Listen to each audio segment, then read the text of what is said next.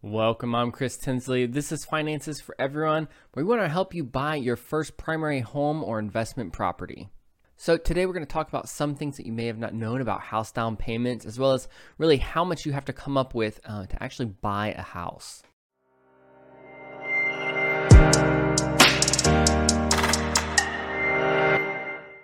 Thanks for checking out today's episode. If you want to find out more about Finances for Everyone, go to the show notes and click on our link to our website. There you can read our blog, look at some of our real estate courses, as well as get a free gift by filling out your information in the banner.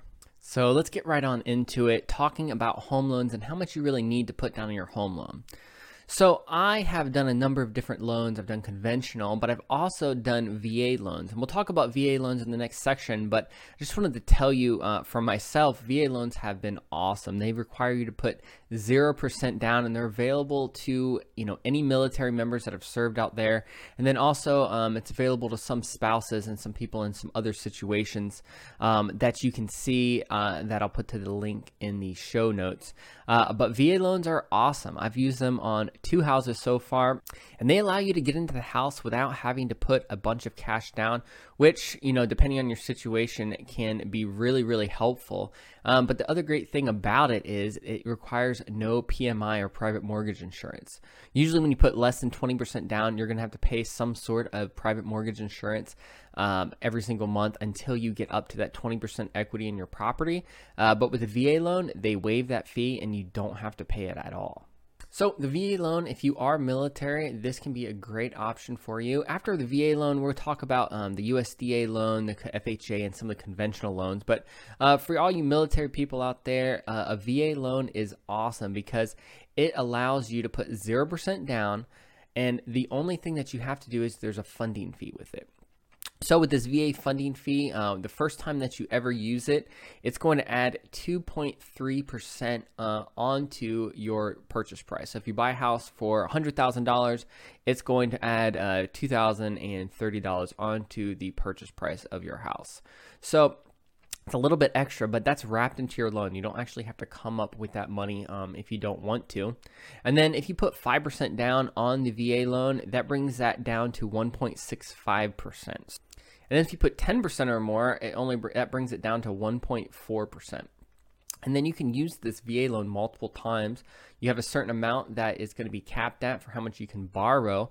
And for subsequent use after that first time, if you don't want to put any money down, that's going to add a funding fee of 3.6% onto your loan.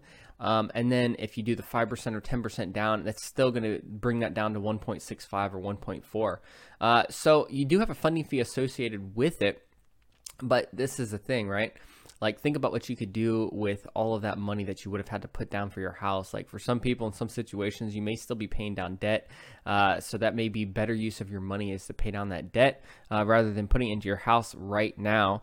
But that's the thing with the VA loan is that it gets you into a property, it gets you into a house so that you don't have to be in that renting situation anymore. And you can also get approved for houses that you wouldn't think you could get approved for. So like I got approved for 2 houses and they were fixer-uppers. And so I actually was able to go in there, fix them up, and sell them for a profit. So that is extremely good use of the VA loan, especially when I didn't have to put any money down. The only thing I had to pay for was the rehab costs.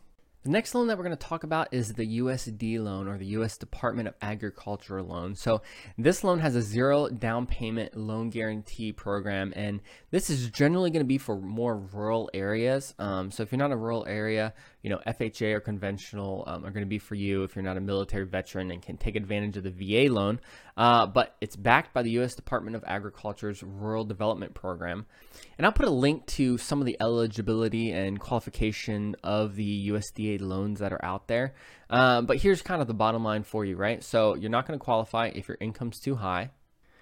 You also have to be in an eligible area, and so you can check the USDA eligibility site that I'll link below to see if you are in an area that they approve those loans. And you can only get a loan approved if it is going to be your primary residence or somewhere that you currently occupy right now. And there's a lot of other qualifications with this loan, but it doesn't hurt if you are in some of those more rural areas to go out there and see if you qualify for this loan, because it is 0% down also, which can be really awesome, especially if you don't have the money to put down to buy a house. So then there's the FHA loan. So the FHA mortgage, this is a government-backed mortgage, and the minimum down payment for this is going to be 3.5%. So think about this. So if you buy a $200,000 house, you only need to save $7,000 to get into a home loan. So if you have a credit score that's 580 or higher, that's all you have to pay is 3.5%. If you have a credit score, though, of 500 to 579, you're going to have to pay up to 10% down. So it's really important to make sure that you get your credit score up before you apply for these, so that you can have at least above a 580, and you can apply for that and have a lower amount that you have to come up with on the down payment.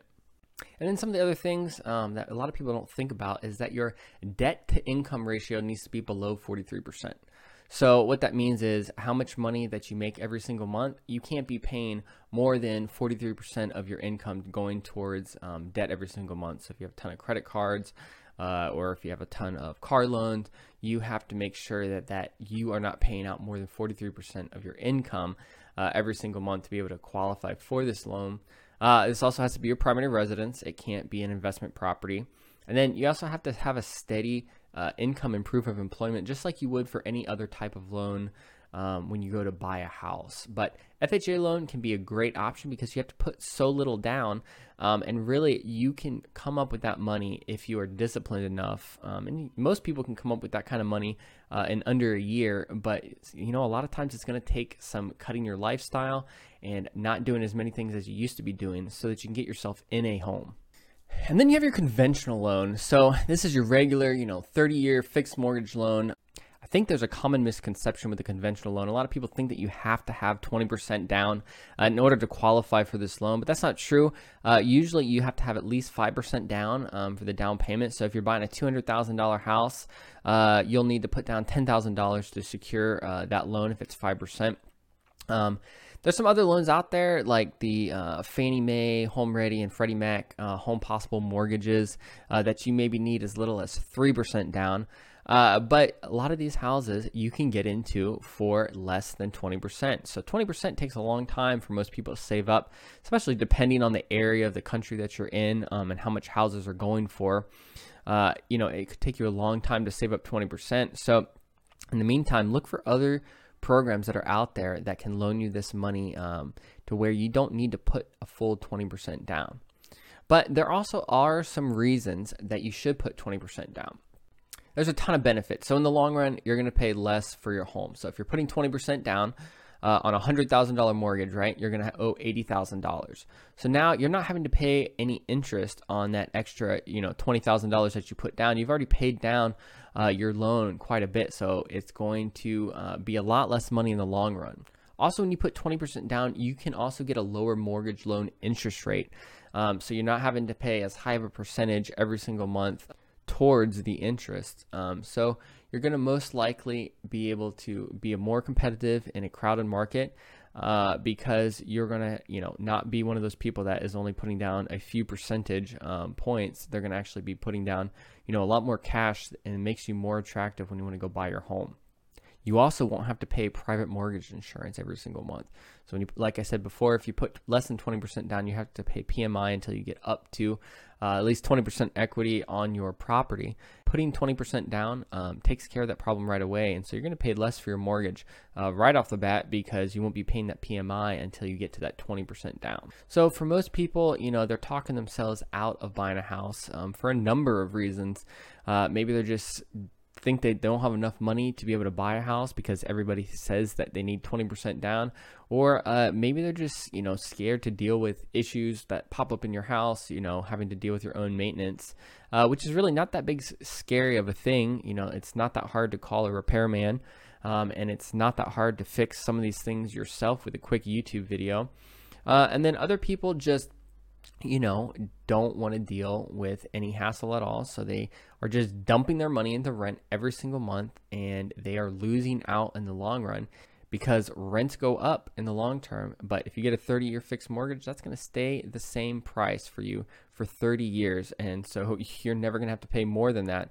Unlike renting for 30 years, your rent is going to go up over that time period, and it's going to get very, very expensive. So I encourage you to go out there, look at some of these links that are in the show notes for the different types of loan.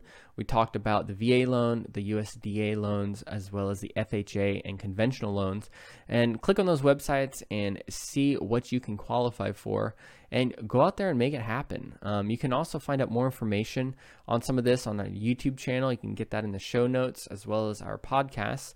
And then also our blog has a ton of resources as well that you can learn more about how to buy your first primary home, or maybe you're ready to buy an investment property. That is why Finances for Everyone is here. Thanks for checking out today's video. If you want to find out more about real estate, check out our real estate investing course. I have a link for it down in the show notes. This course is going to help you be able to buy real estate deals and really try to figure out some of the ways that you can find deals in your area, as well as reach out and interview some of the experts that you're going to need to have on your team if you want to do real estate investing properly, or even if you just want to buy your own primary home. This course is going to help. So go to the show notes and click on the Real Estate Deal Finding Toolkit. Till next time.